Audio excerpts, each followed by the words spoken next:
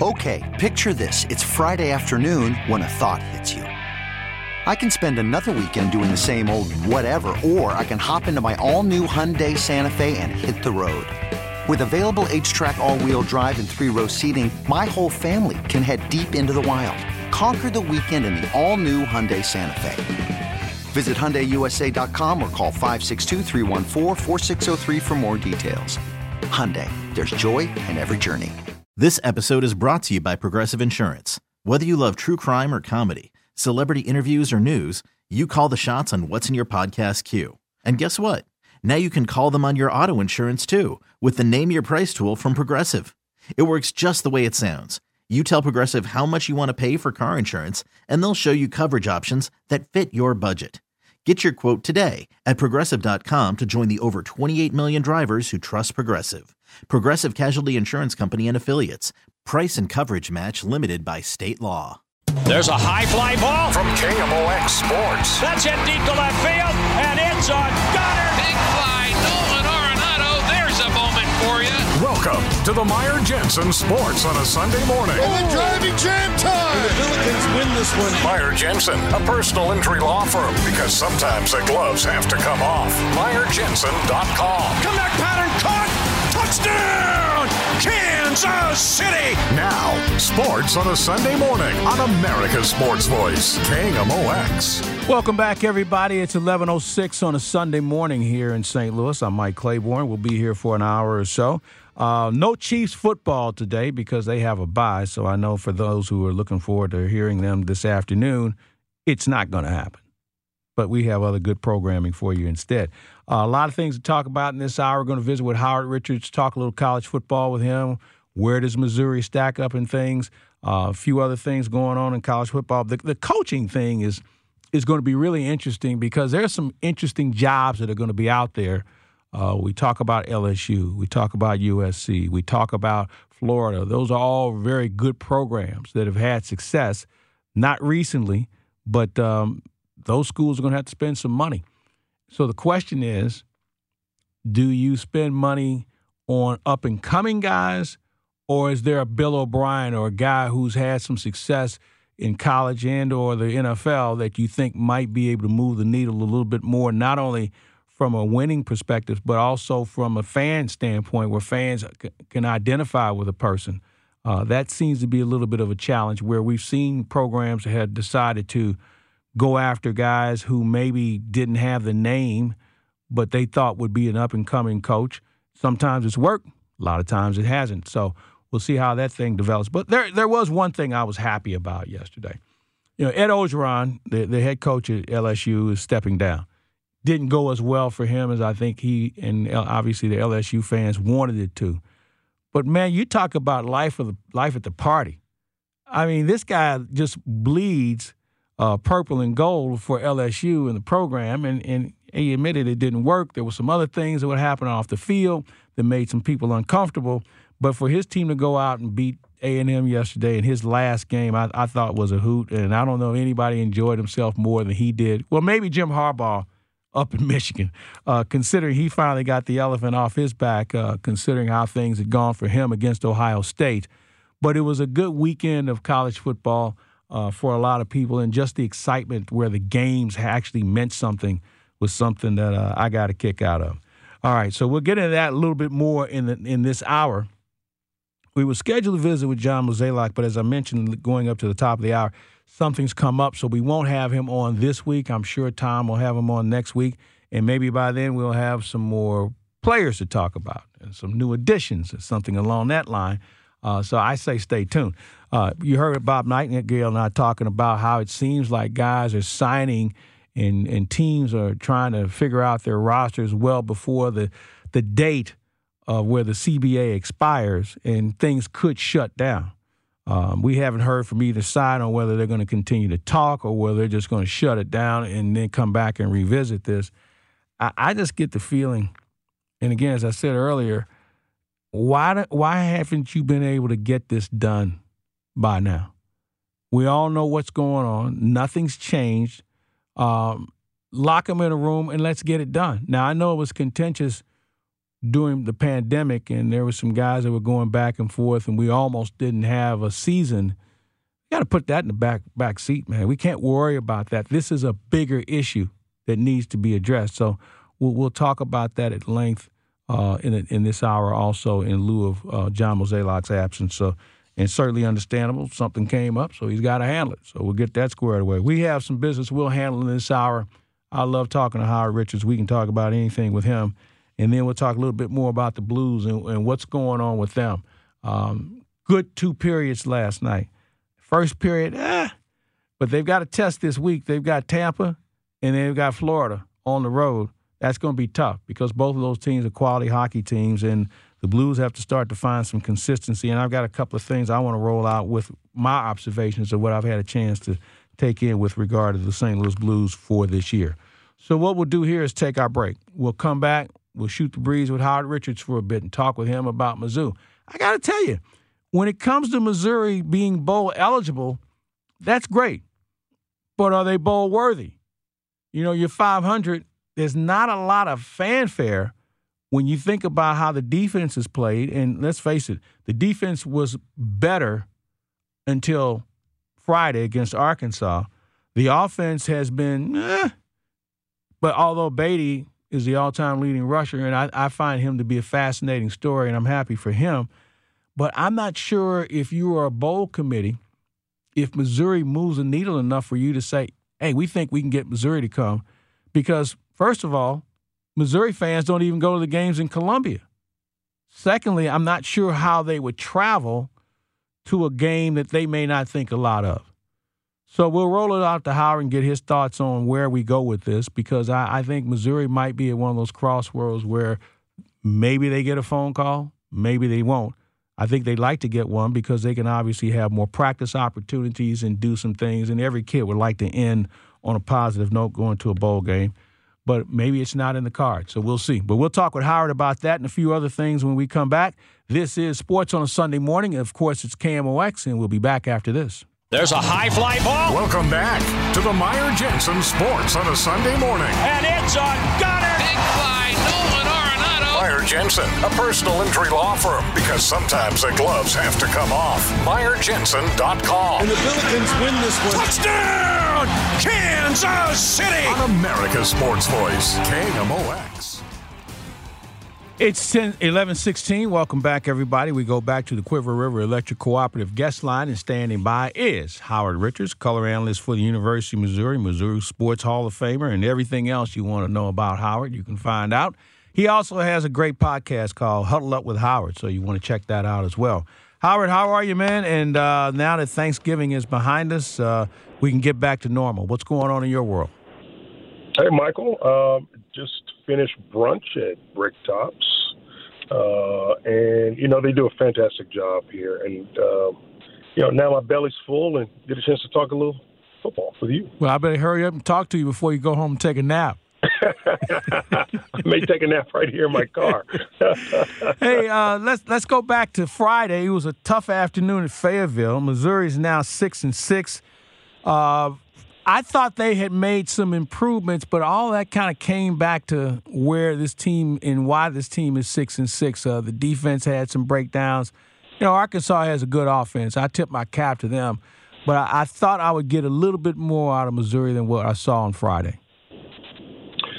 I was a little surprised as well. I remember that first long ball to Traylon Burks. And going back and looking at the replays of busted coverage, the safety somehow rotated towards the cornerback, and you got Burks he's lined up on the outside, and he's really only going to go inside anyway. I mean, you would think that the safety would just sit and wait and watch instead of rotating towards the sideline, leaving the entire middle of the field open. So that's just not smart play. That's just not, on-field awareness by a guy that needs to, hey, you got to understand the people that are playing against you and how a team is going to attack you. And they love to attack you on that deep post, especially with a guy like Burks. He's a big receiver. He's got sure hands. But he can beat you whether he's, at the post or down the sidelines. He took care of the rookie D.J. Jackson, who was left out on an island because Missouri sent a blitz and just got them all turned around and beat him for a touchdown also. Burks is just he's, fortunately for Missouri, they will never see him again because he'll be in the NFL next year.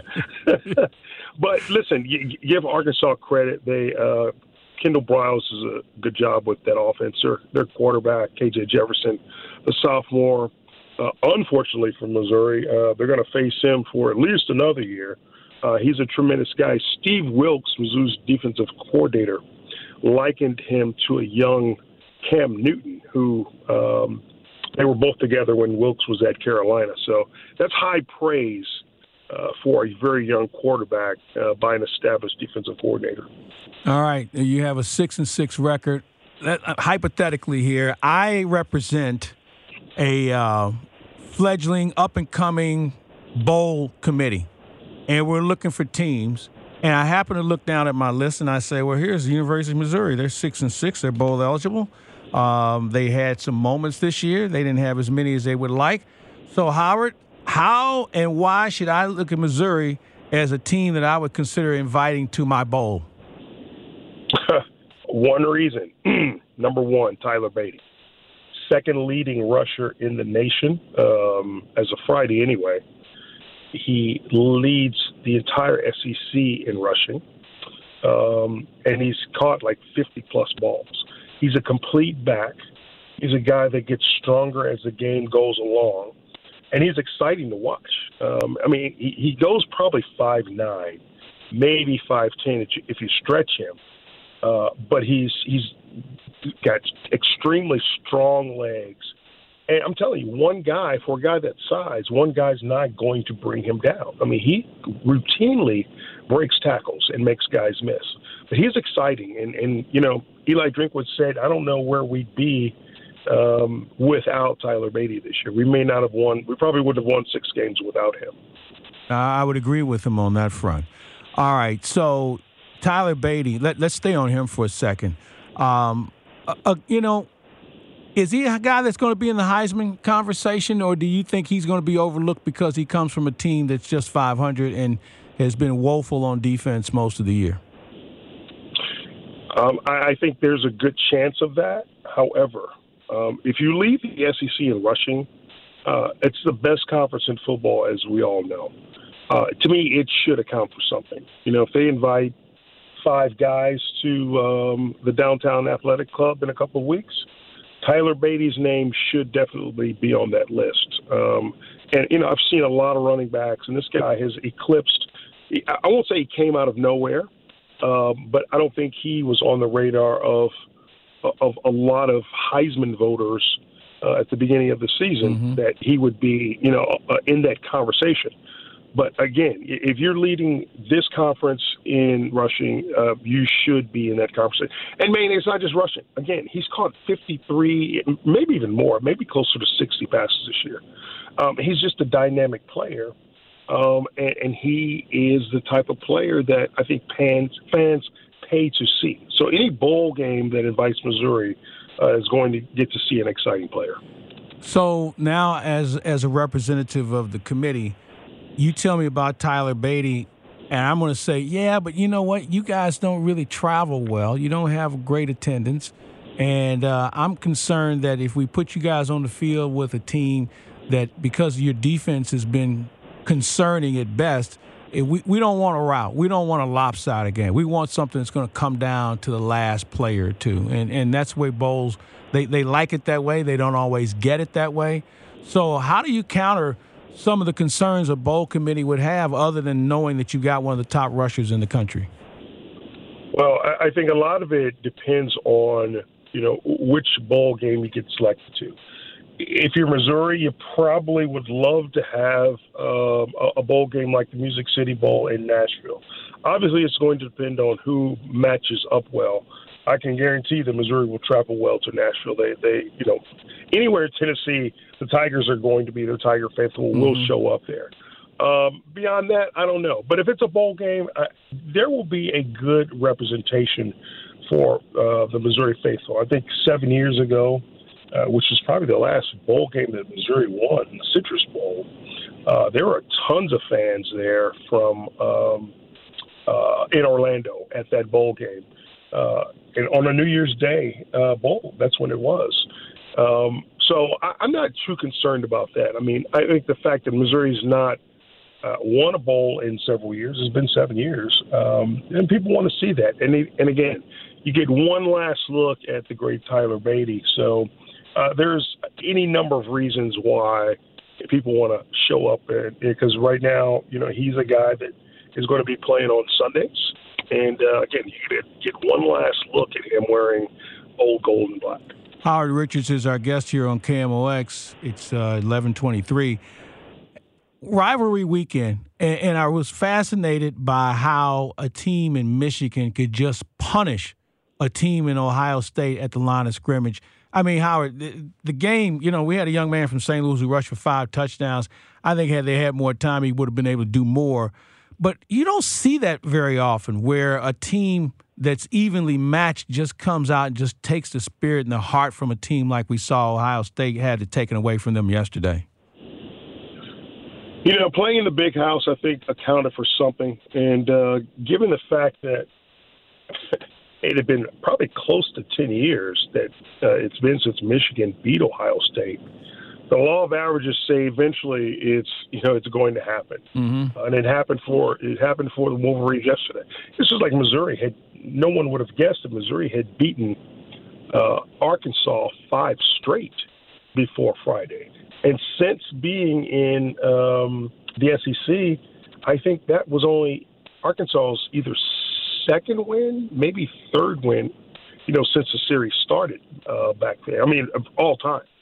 So Missouri's had their number, and eventually, the tide will turn. And for Michigan, I know there was a big monkey off Jim Harbaugh's back.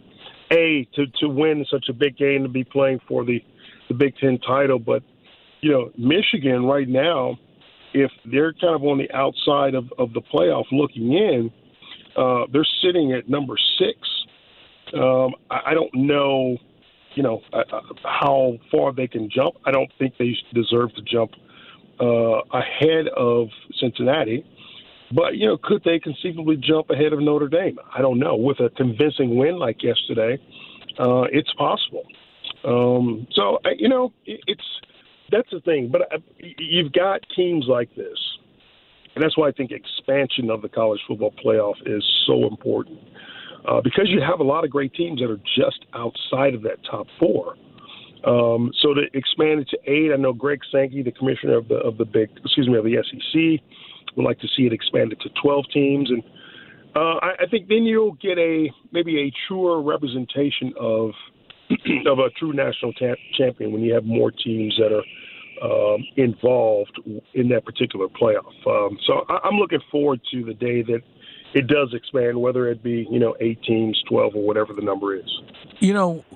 It's an interesting item that people are talking about expanding, but man, we're talking about kids playing 17 games in a season here pretty soon, and I wonder if that's really good for the sport, because we see the toll it takes on the pros, and for a young man who's trying to go to class and do those things as well. Maybe you move the schedule around where maybe there's not as much away time that you would have doing the current setup. But I think as you expand it, I think there's a lot of other things that come with it that I would have to make sure we check some boxes on to make sure that the kids, these young men, are in a better position also. Well, those are all legitimate concerns that I know will be addressed by the committee. One thing that sort of sticks out is that you could actually back the start of the season up, started 2 weeks earlier. Do you take off one of those blood donor games you have on the schedule nobody goes to?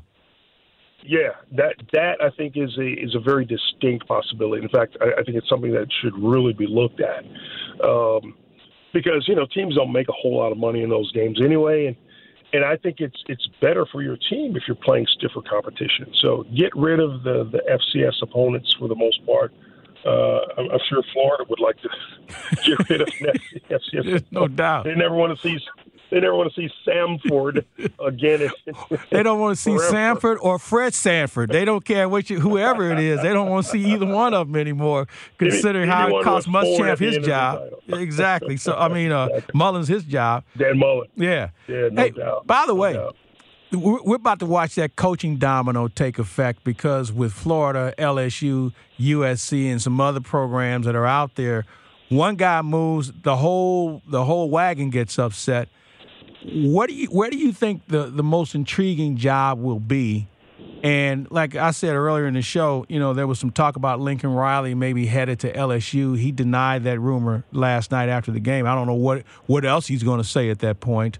But who do you think has the best opportunity to go somewhere and turn it around quicker? Is it USC, LSU, or Florida? All of those teams, have a lot of talented players. USC may have the least amount of talent of those three. I mean, I haven't seen USC all year, but the way that they've dropped off the last several years, I think, that's probably the most common denominator. I think Florida's still a talented team. LSU's got a lot of talent on its roster also. I think that the LSU job, with the abundance of local talent in the state of Louisiana and all the regional talent surrounding those states, that might be the most attractive of the three. Not by a lot, but by a little bit. And, the guy, to me, from what I've seen and heard thus far, Billy Napier, who is the head coach of University of Louisiana, may be the guy that I think he's right now the leading candidate, at least if you read and believe what the media says, because he's had experience in college football. He's been at Alabama with Saban. He's an experienced head coach, and he may just be the guy that LSU is targeting to, be its next head coach. Well, it will be interesting. I just say to everybody, stay tuned because we're going to see a lot of movement this offseason. And I'll tell you something else that really has kind of struck me is how many assistant coaches, we saw a lot of guys get fired in the middle of the season, and we've already heard and seen where some guys will not be retained. They won't be coming back. Position coaches, coordinators, things of that nature. That's something we haven't seen a lot of until recently. Yeah, it is an interesting dynamic. I think you owe that to your restless fan base. And you certainly want to please the fans because, hey, you want them to continue to buy tickets. And it's part of the problem that the University of Missouri faces, a drop-off in attendance, primarily because, and you can say the same for basketball, the teams haven't been winning consistently, and they haven't won. If you put a figure, a goal at what a team should win in football or basketball and get into the playoffs or get to bowl games, it hasn't been consistent recently. And so some of these ADs, I can't say for sure which ones, but it does exist. They do succumb to the pressure of its fan base, real or not. And you've got to juggle. You got to do what's best to keep the fans coming, but you also have to do what's best for those programs, those revenue-generating programs in the long run.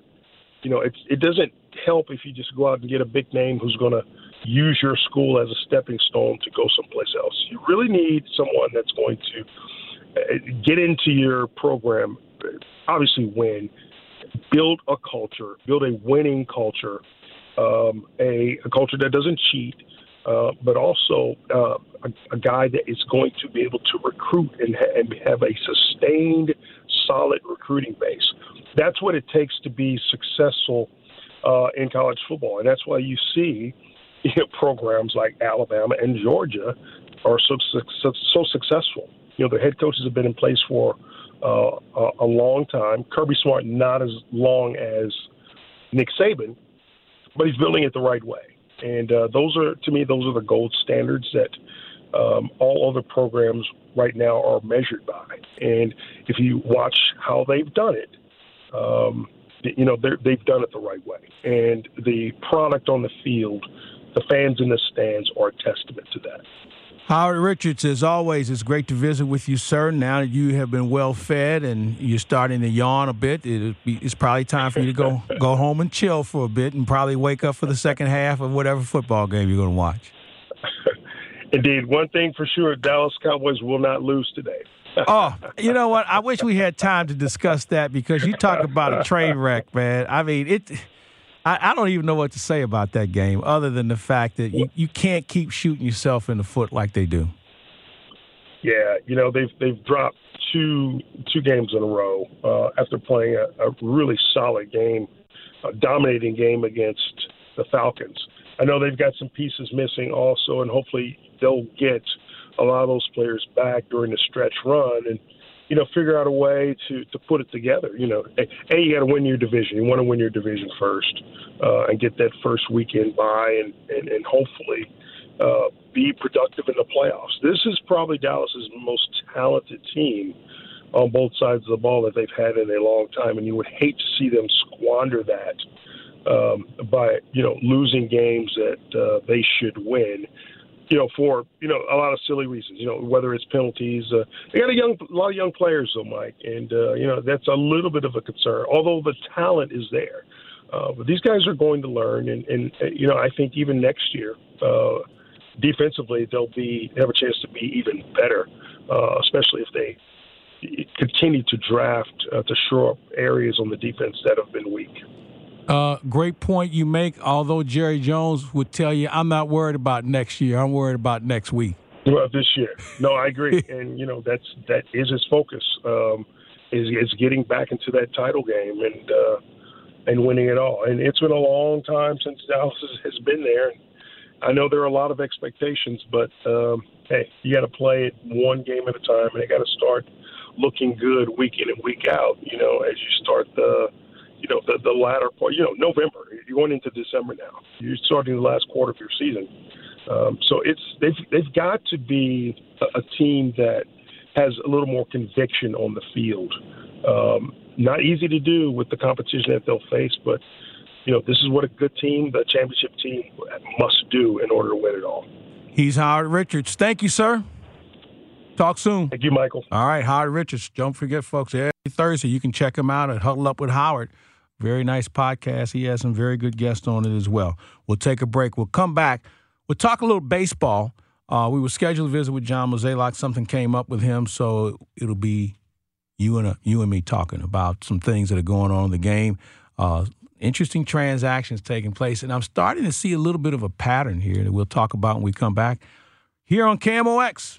There's a high fly ball. Welcome back to the Meyer Jensen Sports on a Sunday morning. And it's a gunner. Big fly, Nolan Arenado. Meyer Jensen, a personal injury law firm, because sometimes the gloves have to come off. MeyerJensen.com. And the Billikens win this one. Touchdown, Kansas City. On America's Sports Voice, KMOX. Welcome back, everybody. It's 11:40 on a Sunday morning here in St. Louis. I'm Mike Claiborne. This is Sports on a Sunday morning. We thank Howard Richards for joining us. All right, let's talk a little baseball. Cardinals signed Steven Matz. We've talked about that, and I think most people will tell you that that's a pretty good sign because, as Bob Nightingale alluded to, you better have a whole bunch of starting pitching. So the question would be, then where does that put a Jake Woodford? Where does that put an Alex Reyes? And there's some other guys that are probably thinking they're going to have a crack at maybe making the rotation, let alone making the ball club. At some point, you got to figure out a way to extend these pitchers. And the mindset today is max effort on every pitch.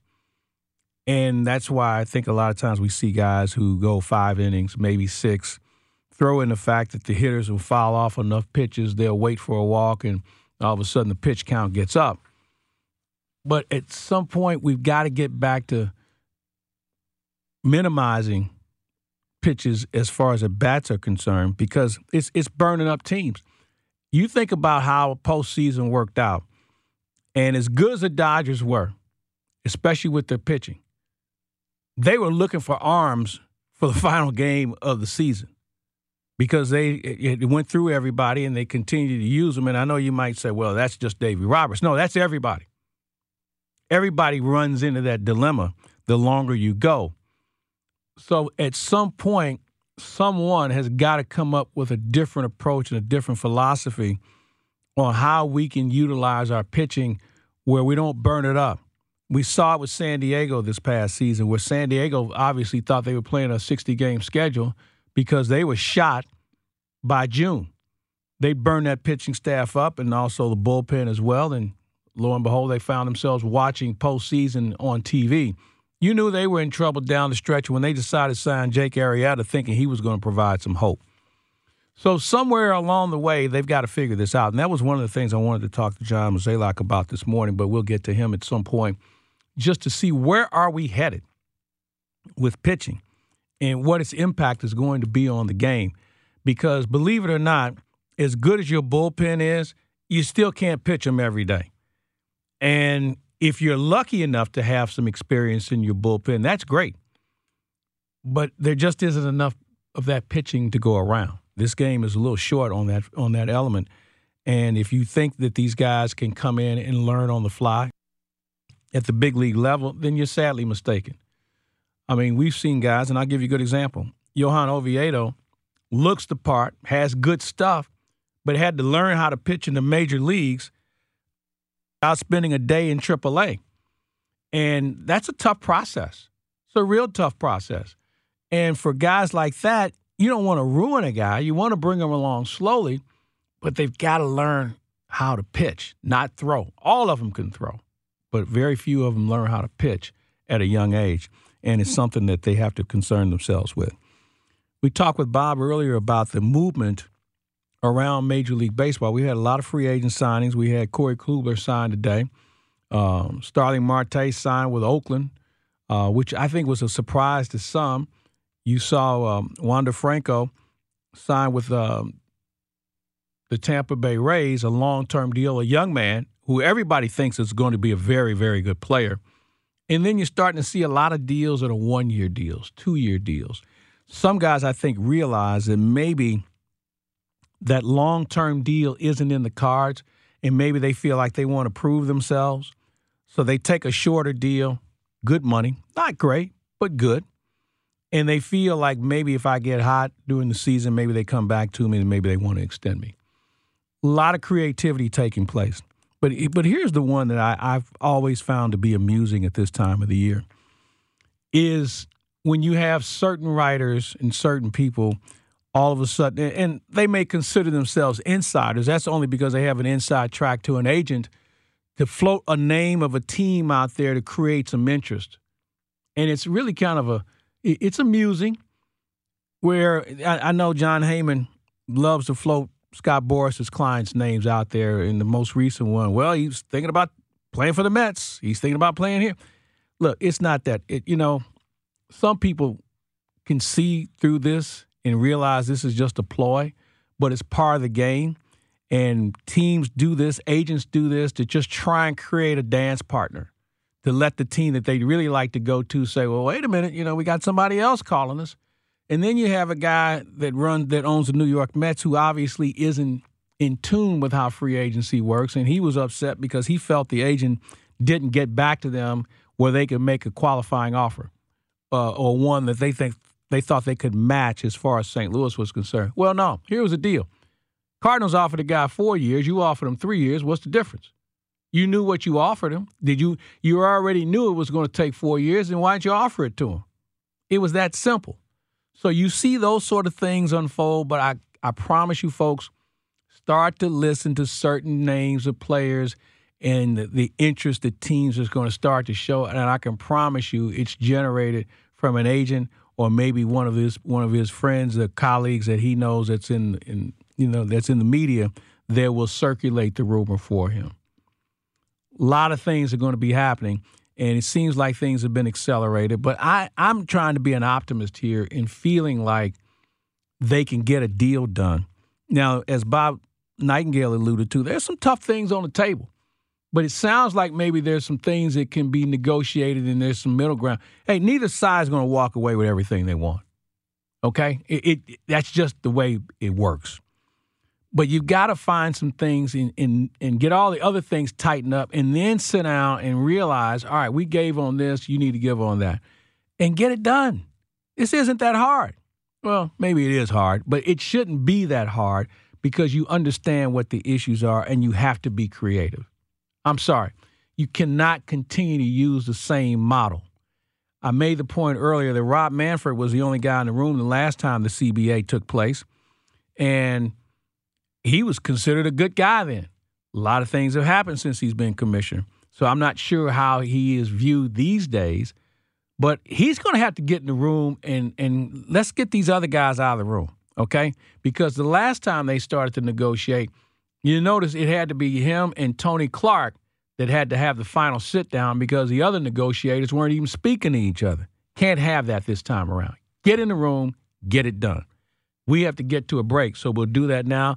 I'm going to come back and tell you a little bit about not only who I think the Heisman Trophy winner is, but also what's this playoff foursome going to look like come Tuesday. We'll talk about that in just a bit here on KMOX. There's a high fly ball. Welcome back to the Meyer Jensen Sports on a Sunday morning. And it's a gunner. Big fly, Nolan Arenado. Meyer Jensen, a personal injury law firm, because sometimes the gloves have to come off. MeyerJensen.com. And the Billikens win this one. Touchdown, Kansas City. On America's Sports Voice, KMOX. 11:51 on KMOX. Welcome back, everybody. A couple of minutes before we get out of here. No Chiefs today, but we do have some quality programming waiting for you on the other side of the news. At least that's what I'm told. I'll go sit and listen myself. James O'Sullivan, are we going to have some quality programming? He says yes, so I'm going to go with what he has to say. All right, before we get out of here, a couple of things. Heisman Trophy. Now, if you know me, you know that I am not the biggest fan of the award because I think it's a crock. It's more of a popularity contest. It does not recognize the best player in the country. I think it recognizes the best offensive player or maybe the most popular player. So I don't put a lot of stock into it. And I kind of gave up on this award when they didn't put Hugh Green. They didn't make Hugh Green the Heisman Trophy winner many, many years ago. Maybe you all don't remember Hugh Green from Pitt, who was as dominant of a defensive player as we've seen in a long time in college football. Having Ricky Jackson on that team didn't hurt him either. But bottom line is this. It is an award that does come with prestige. It's been around for a long time. And while I don't necessarily agree with the premise of the award, I do still follow the parameters that they apparently have as far as being the best offensive player. And I think at this point, Bryce Young is the best offensive player in college football as we speak. He's on a good team, a very good team. Not a great team because they're short a few players along the way. They've had some injuries and some other things that have taken place. But when you look across the board and what he's able to do every Saturday, and I thought yesterday was indicative of how good this guy has been throughout the year, he battled. They weren't on their A game yesterday for 3.5 quarters. But when the game came down to making plays, he was making them. You know, he's going to throw for over 4,000 yards. He's thrown for 40 touchdowns and thrown just 4, I'll say it again, 4 interceptions. Now, I'm sure there's somebody else out there who's having a good season. And Howard mentioned Tyler Beatty, who is having a good season. But I think it should go to somebody who's on a team that's having a good season too. And I think Alabama's having a pretty good one. I mean, you look at Georgia. Georgia's the number 1 team in the country. Very good defense. But can you name 3 guys on that Georgia defense that would be what you would call difference makers as far as a Heisman Trophy is concerned? There's one. That one lineman they have inside is very dominant. But because we've turned this thing into an offensive award, who's the offensive player you'd like to nominate from Georgia? You look at Ohio State.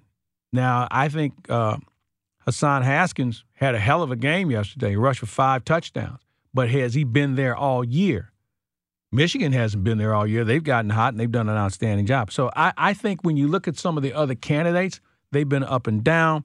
I think Bryce Young's been the most consistent guy. Now, when they announced the playoff teams on Tuesday, that's going to be interesting because Howard and I were talking about the fact that does Michigan trade places with Ohio State? as far as a number 2 team? Are they that good? Or is it the fact that they beat Ohio State and they deserve that spot? I think Alabama's safe at 3, even though they played in overtime against Auburn. But I think we all understand when the Iron Bowl takes place, no team is safe. And then you have Cincinnati. I think Cincinnati is worthy for 2 reasons. One, they ran the table on a schedule that some would say, well, it was kind of weak. Well, the one game that everybody thought was going to be tough for them was Notre Dame, and they took care of Notre Dame. And you can put Notre Dame in any category you want. I understand, because some people think Notre Dame is overrated. However, with the way things shake out, Notre Dame is knocking at the door to try and get in this Final Four. They had an impressive win against Stanford. They've been very consistent against the teams that were on their schedule, just like Cincinnati.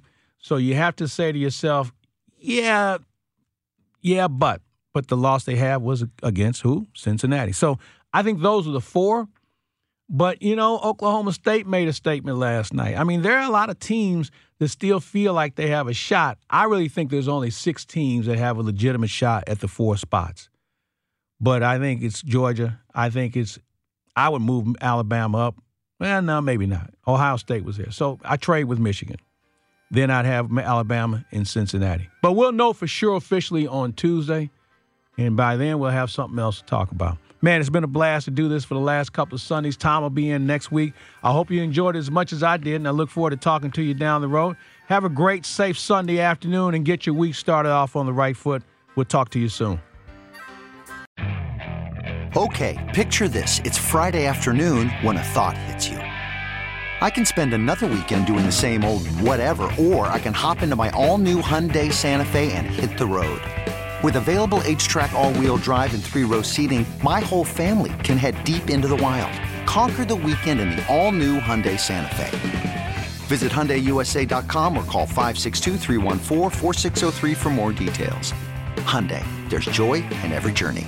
This episode is brought to you by Progressive Insurance. Whether you love true crime or comedy, celebrity interviews or news, you call the shots on what's in your podcast queue. And guess what? Now you can call them on your auto insurance too with the Name Your Price tool from Progressive. It works just the way it sounds. You tell Progressive how much you want to pay for car insurance, and they'll show you coverage options that fit your budget. Get your quote today at Progressive.com to join the over 28 million drivers who trust Progressive. Progressive Casualty Insurance Company and Affiliates. Price and coverage match limited by state law. T-Mobile has invested billions to light up America's largest 5G network, from big cities to small towns, including right here in yours. And great coverage is just the beginning. Right now, families and small businesses can save up to 20% versus AT&T and Verizon when they switch. Visit your local T-Mobile store today.